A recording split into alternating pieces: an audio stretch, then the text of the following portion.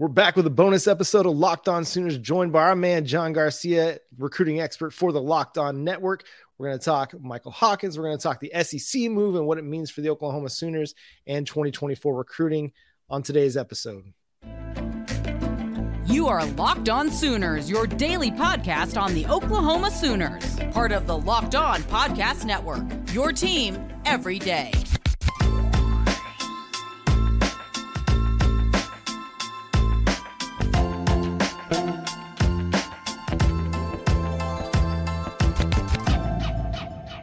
What's up, Sooner Nation? Welcome to Locked On Sooners. Today's episode is brought to you by FanDuel. FanDuel is the official sportsbook partner of the Locked On Podcast Network. Go to FanDuel.com/LockedOn to get in the game. Make every moment more with FanDuel.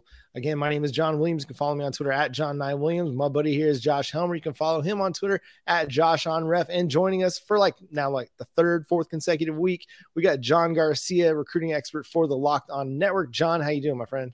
I'm doing well. It's a fun time of year to start turning that page to 24 as that 23 dust is finally settled. So excited to get into it. Yeah, so the first thing we got to touch on is the biggest story of the last 24 hours, and that's the Oklahoma, Texas, the Big 12, the networks, all have come to an agreement that Oklahoma and Texas will be going to the SEC for the 2024 season. So just starting off there, were you surprised that this kind of came down after last Friday? It seemed like all the talks had stalled. That was the report, that it didn't seem like a move was going to happen. 2025 was going to be the actual timeline. But here we are less than a week later, and we've got a move. We got an official thing happening.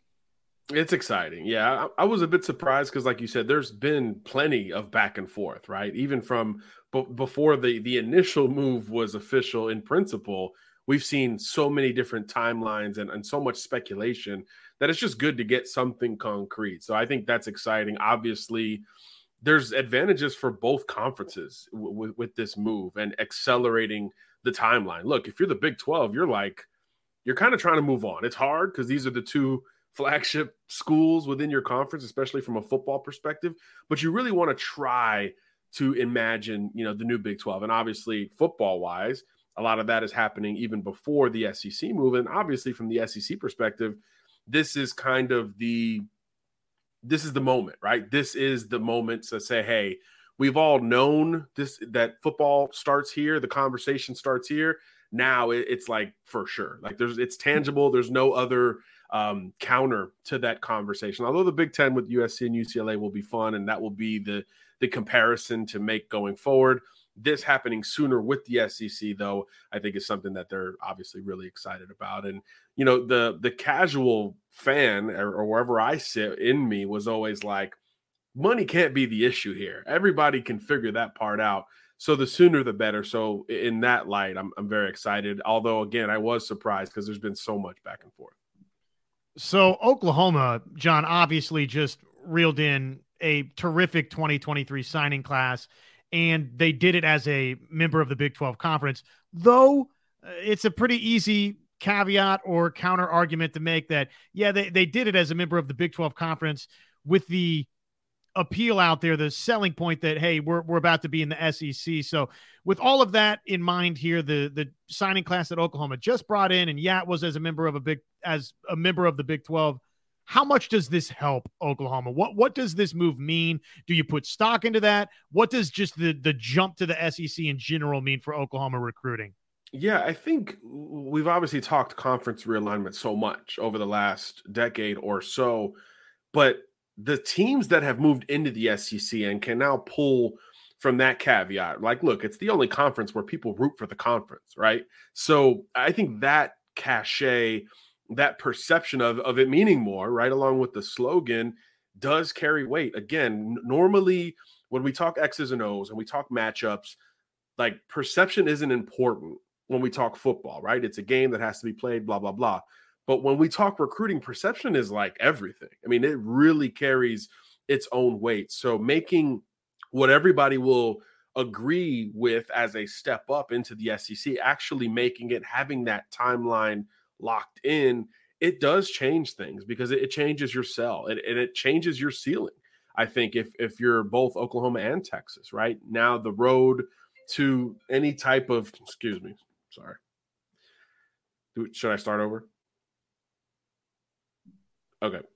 So now the road that you theoretically have to take to any type of promised land is that much harder and that much more unquestionable. So that carries its own way. And then obviously the tangible, the winning, the NFL, everything that matters for Saturdays and beyond is just stronger there. So your ceiling for everything is higher, whether it's dollars that the administration cares about or certainly talent, which is obviously what the coaches care about most. And we saw so many examples of this when A&M and Mizzou made that move to the SEC. Missouri hit the ground running and made it to the title game those first couple years. And really there was a thought that, hey, this is going to be a pretty big deal. Unfortunately for them, Georgia was waking up right around that same time, and it's been tough on the field.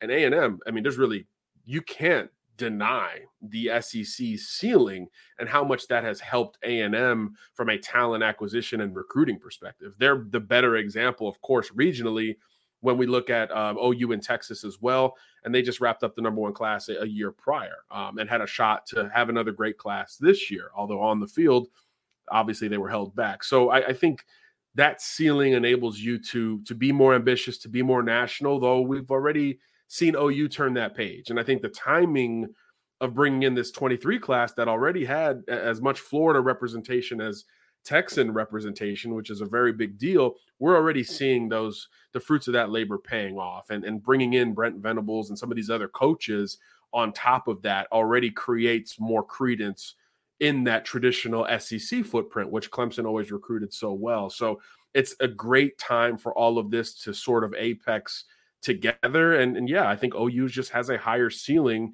in recruiting, which is a big deal because it's already a recruiting power, right? It's already a school that brought in, what was it, in the top 5, top 3 type recruiting class without the best on-field situation, without something tangible to pull from in the short term. So now when you expand and zoom out, I think the ceiling is just that much higher and your talent pool is that much wider simultaneously. So it'll be fun. And I think that's the thing that has been talked about a lot, but you see all the SEC draft picks, you see how many of the 5 stars end up in the SEC, the 4 stars end up in the SEC. And not only does it create a high ceiling for Oklahoma, but it also improves their floor a little bit too. Brent Venables, his first recruiting class, 247 Sports in 2022, the first recruiting class, it was number 8 that they created within like 2 months. Right. They had the number 4 in 2023. And so then you're looking at it and you think, okay, yeah, it raises the ceiling, but you honestly can't get much higher than just behind Bama, Georgia, and Texas. 3 of the perennial recruiting powers now over the last 5-6 years. So the ceiling doesn't get much higher until you start passing those guys. And yeah, I mean, you can definitely do that, but it also creates a really, really nice floor for you too, in that you're not going to probably fall out of the top 10 anytime soon, because these players want to play the best competition so that they can create the best game tape possible to potentially improve their draft stock or improve their odds of getting drafted into the NFL. 100%. Competition is the word, right? That's what you hear. I mean, kids getting Vanderbilt offers. I mean, that's what they're talking about, competition. So imagine on the other end of that. I think the floor is a great argument to bring up here as well, John, because yeah, it's everywhere. It's every week. Again, we don't know how it's all going to be divided up and all that stuff, which will be fun once we figure that out. But almost no matter what, you're going to have some big time opponents right out of the gate, whether it's geographically or in general with that conference. So yeah, it's the competition you play. Schools have been living off of that as a counter to Georgia and Alabama and Texas A&M and some of the teams that are always near the top. Your Ole Misses, your Mississippi States, your Kentuckys, Missouris of the world have lived off of, hey, come counter this, come play against these guys and showcase yourself. So now you're going to do that only to a higher degree with OU and Texas joining there simultaneously. So that's a great point. The ceiling is up, but the floor is pretty secure as well. How much do you hear from you're down in Florida, so you talk to, see, interact with a bunch of these top Florida recruits. And I'm just curious, it felt like from the outside looking in that run, that first sort of string of championships that the SEC, whether it was Florida a couple of times and then LSU jumped in there, and then you had an Auburn championship, and all of a sudden now the Alabama dynasty started. It was the SEC reigning supreme in terms of national championships. And it did feel like a lot of the high profile signees out there, 4 or 5-star guys, it was, well, I want to go play in the SEC because that's who's winning championships. Do you still hear that a lot from players in Florida, from these national Southeast recruits, or has that narrative died down a little bit? How prevalent of a narrative is that, hey, I want to play in the SEC? It's still huge. You always kind of feel when, if you're close to a recruit, you feel when he hits a milestone from a recruiting perspective. Obviously, first FBS offer, that's always a huge deal, right? That's the hardest one to grab. Once you grab that one, it's a snowball effect. Then it's your first Power 5 offer. That one, it brings extra juice from an excitement perspective. But particularly with those kids in the footprint, when you grab that first SEC offer, that one has kind of its own cachet around it. So yeah, that still absolutely hits different relative to all of the other conferences, particularly with certain positions. I would say more with defensive prospects, more with kids who are on the up and up, as opposed to the ones who are going to have all the offers anyway. But those are the ones that progress in a short amount of time that become the gems of the SEC or wherever they end up. So yeah, it still carries a ton of weight. And when kids are making their final decisions, it seemingly carries that same amount of weight. Oftentimes, if there's 1 or 2 SEC schools and you wonder why they're in this final group, that comes up. Not only is it great about school program X, but now we're also playing in the SEC. So every day in practice, and that's not just Saturdays, every day in practice, you're elevating your competition to see where you stand. And that's something that has always stood out about the conference. And these kids are well aware of the national title ceiling and the NFL draft ceiling that comes with the SEC. That's where the numbers have backed up so much of that perception that it is the best football conference. So that's what they're most aware of. And you got to think about it in their lifetime, especially when you talk about 2024, the only schools outside of the conference they've seen win anything tangible at the top is a couple of Clemson titles and Ohio State. And that's it. So when you bring it back to OU, now you've got a connection to both ends of that spectrum with Venables and Bates and some of those other coaches. So it really does matter, as the slogan suggests. And I think that's not going away anytime soon. That's still very important in the recruiting process. So John, the 2024 recruiting cycle, Oklahoma is in the mix for several high value, high priority targets. In particular, let's start with Williams and Nwaneri. He has set a recruiting date or a visit date for March 4th in Norman. Also going to be visiting Colorado. He's going to be a dude that's really on everybody's radar. Everybody that's at the top of the recruiting rankings is going to be pursuing this guy. So tell us what you think about Williams and Nwaneri and kind of how he stacks up in the 2024 cycle. Yeah, he's probably, I would say, in the last 6 to 12 months, he's probably the biggest riser in how we view the class of 2024 individually. This was a kid who was kind of just figuring things out a year or two ago, but everything has clicked. And his tape from 2022 got out, and everybody's jumped in. People are still jumping in, like in the last week or so, with new scholarship offers. I think Texas and Colorado are the last two. You mentioned Colorado's already going to set up a trip for him to go see Dion out in Boulder. So yeah, he's kind of the trending up recruit compared to a David Stone, who has been that guy for 2-3 years now, right? So you're going to get a lot of love either way, but it's just different when you're on that rise, and everybody recognizes it kind of simultaneously. So Nwaneri, he just brings that modern presence as an inside-out pass rusher, a guy with a great athletic foundation, but one of those frames where you're also like, man, I could push this in different directions and feel good about my prospects as a coach. So naturally, his offer list has gone crazy, and he's been reciprocating that with a lot of visits. We just saw him at Oregon. He was at, of course, Missouri, the home state school for him, being from the St. Louis area recently as well. And he's going to take a bunch of other trips. Colorado and Oklahoma are the next couple up, but he wants to take more beyond that as well. So I do get the sense that this thing is pretty wide open right now, which is probably good news for the newer schools involved for him. But obviously every single visit starts to change a little bit of that perception. So obviously important for any school to get him on campus, even though he is so well traveled. So this will be a fascinating recruitment to track. Typically, these risers kind of do everything in one shot. So like you're riding that wave of increased interest. You start to collect offers, take visits, and then before you hit the downturn of that, you start narrowing that list and sometimes make a decision all kind of in one move. So there's no official timeline for him. Nothing I've seen that's tangible. Hey, on this date, I want to come off the board. But typically when you feel that rise, there's a lot of momentum towards, figuring this thing out. So any visit he has planned going forward is a big one, including, of course, OU there, I believe on March 4th, the date that's set. I'm assuming that's first weekend of spring ball. So the timing there is really great because a lot of programs are opening up spring ball that weekend. So for him to pick Oklahoma when he's got 25, 30 invitations, that's a big deal. So I've got two for you here, two more on Nwaneri. I'll just combine both of them. Missouri, we know, home state school, along with Oregon, Tennessee, Oklahoma, Colorado, as you mentioned. How serious of a player really is Missouri with those other schools? Is there a little bit of a home state courtesy being applied there, or do you see that as a legitimate factor with the others? And then Nwaneri, as you discussed, the frame is interesting because it feels like the evaluators out there aren't totally sold that he's an inside guy or an outside guy. So is Missouri a serious player here? And do you see Nwaneri as more of an inside defensive tackle type or an outside type?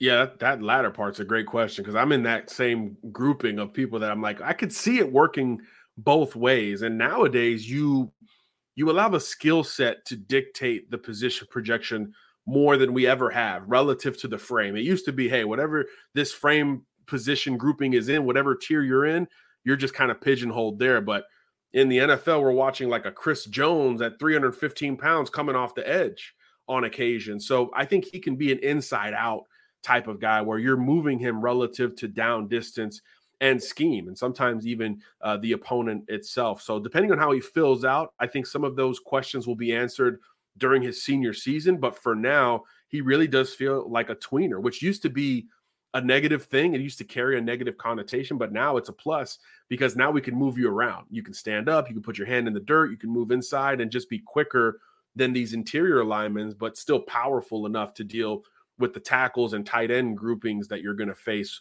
while working the edge. So that's a good thing. I think that's something that helps his recruiting ceiling and brings more schools involved with him, regardless of scheme, because he's got some versatility.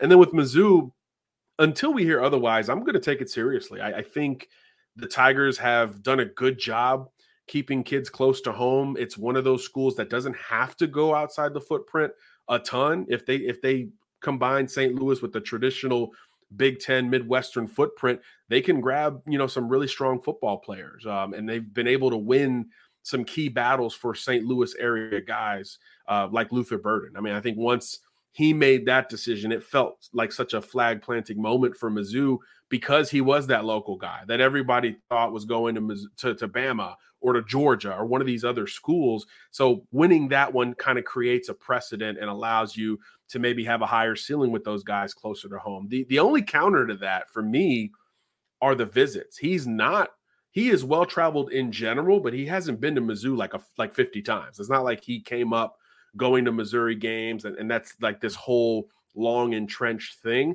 I do think if you look at the actual visits, you're a little bit surprised to see that, yeah, Missouri's among the most frequented, but it's not by a wide margin. So I think that probably keeps folks aggressive around him and probably shrinks some of the perception of Missouri's chances. But, until he starts to narrow this thing down, you're going to feel like Missouri's in good position. And look, from a D-line perspective, that's one of the spots that Missouri's had a long history of success. Really everywhere in the front seven, Mizzou has been able to develop and shine on Saturdays and push those guys into the pros. So if he was playing, quarterback or a different position, maybe I would put a little more courtesy feel into it. But in the front seven, Mizzou's track record is really strong relative to what its on-field status is. So for now, I'm going to give Mizzou the benefit of the doubt until we hear otherwise. Speaking of the defensive line, I want to throw a bit of a kind of curveball at you. I know we're going to talk about one other guy, but being from Florida, being from the Tampa area, I want to ask you about Xavier Porter, a teammate of Lewis Carter at Tampa Catholic, a guy that the Oklahoma Sooners have offered. Tell us about him a little bit. What's his game like, and what could he bring to the next level? He's another fast riser. He's not one of these guys that 2 years ago, like a Lewis Carter as a freshman, was pulling in scholarship offers. Not quite the same here. This is more of a recency deal, and kind of he had the breakout season. I think at Tampa Catholic, you're always moving guys around because it's, even though it's, you would think, oh, Tampa, huge area. This is a private school, a little bit smaller. You got more guys working both ways. So you're going to move players around relative to that, relative to your needs. So we did get to see him move around a little bit, but when you're talking downhill, the instincts are kind of off the charts here. He's got good length. Haven't seen him recently, so I want to get that updated look at the frame to see just how much he can potentially fill out. But right now, I think you treat him like a conventional, raw, athletic pass rusher whose ceiling is still TBD at this point. But obviously what he put on tape in 22 is enough for a lot of schools to start jumping in. And he's the type of kid that I think has a big spring when more schools come by to get that fresh, updated look. Because if we're talking about it, these schools have been talking about it for weeks and months on end.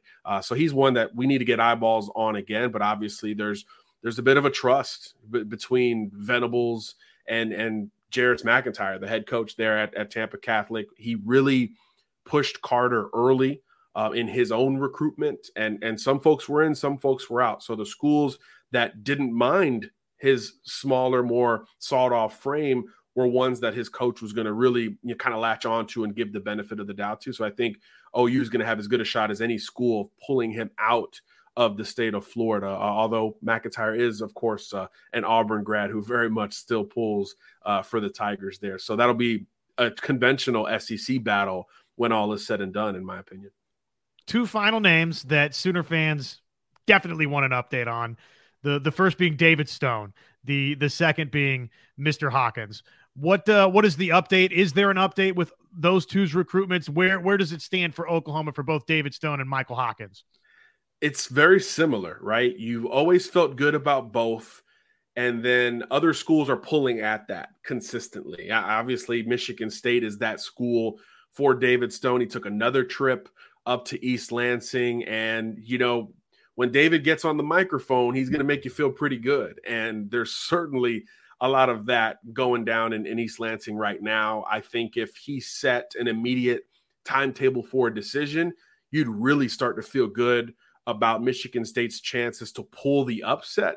But again, there's really nothing tangible that says, yes, hey, March 1st, I'm coming off the board, anything like that. So that hometown vibe that Oklahoma has always given him tangibly and now, relationship-wise, as he continues to build with this new OU staff, I think time will be on the Sooners side there. Although, again, you're talking about maybe the number one true interior lineman in the country on the defensive side. So naturally that race is going to continue. And surprisingly, schools are still getting in on David Stone. He's picking up like new offers over the last couple of weeks. So you never know how that will start to factor in. He's a pretty well-traveled kid as well. So you expect him to continue to take visits, but almost no matter when it ends, OU is going to be at or near the top of his list. And I kind of get the sense that whenever he does commit, if it's not Oklahoma, this thing will be viewed as a pretty strong upset. So that will be fascinating to track going forward. But I'm never going to think OU is losing a ton of ground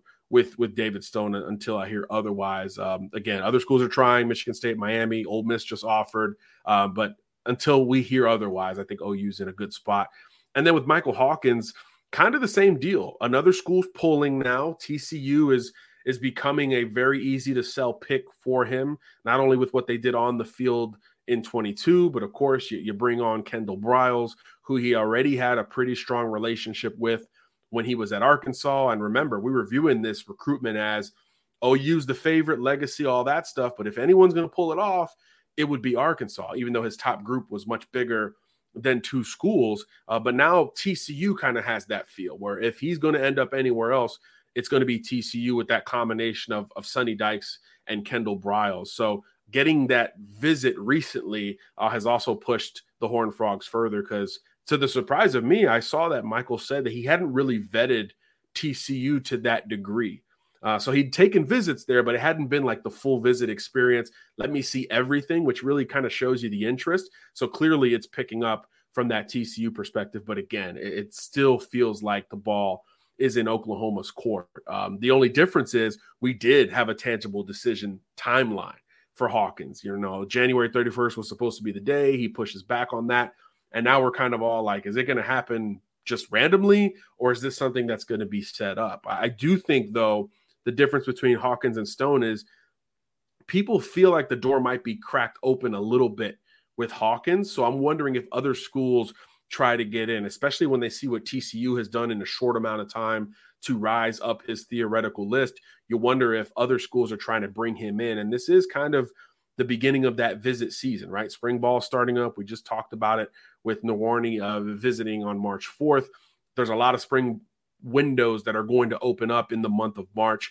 And Hawkins has said he's planning on taking some visits. So naturally, if that is the plan, at least in the short term, you expect him to get to a couple more campuses before that decision comes in. The question then becomes, who is he visiting, right? Who's trying to make a late push here? Because again, as we keep looking around, and we talked about this last time, these 2024 QB dominoes are flying. I mean, these kids are committing in relatively short order, right? Walker White off the board to Auburn, which was a big, strike against Arkansas, in-state quarterback, number one quarterback in that state. Rutgers got a quarterback commit the other day. I mean, this thing's starting to snowball in the 24 class to where these quarterbacks feel like they got to claim their spot sooner rather than later. So I do think Hawkins will come off the board this spring. It's just a matter of how deep into the spring it gets and who becomes that other school. Can Arkansas make up some of the ground that they clearly lost?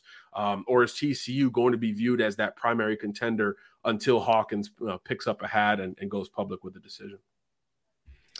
It's going to be a fascinating recruitment to watch because there's some also extenuating factors going on with Michael Hawkins and his family that also could delay this recruitment and delay a commitment as well. And so we'll continue to track that. We'll track all these guys for you here on the Locked On Sooners podcast, and we'll have John back to give us more insight as the 24 cycle continues on. But that's going to do it for today's episode. John, thank you so much for being on with us again. We'll have you back soon to give us an update as spring visits and spring ball gets going. But thank you so much for subscribing to the show wherever you get your podcasts. Also go to YouTube, hit that subscribe button, hit that notification bell to let you know when new episodes drop. But until next time, we got John Garcia, Josh Helmer. I'm John Williams. We'll talk to you then. Boomer Sooner.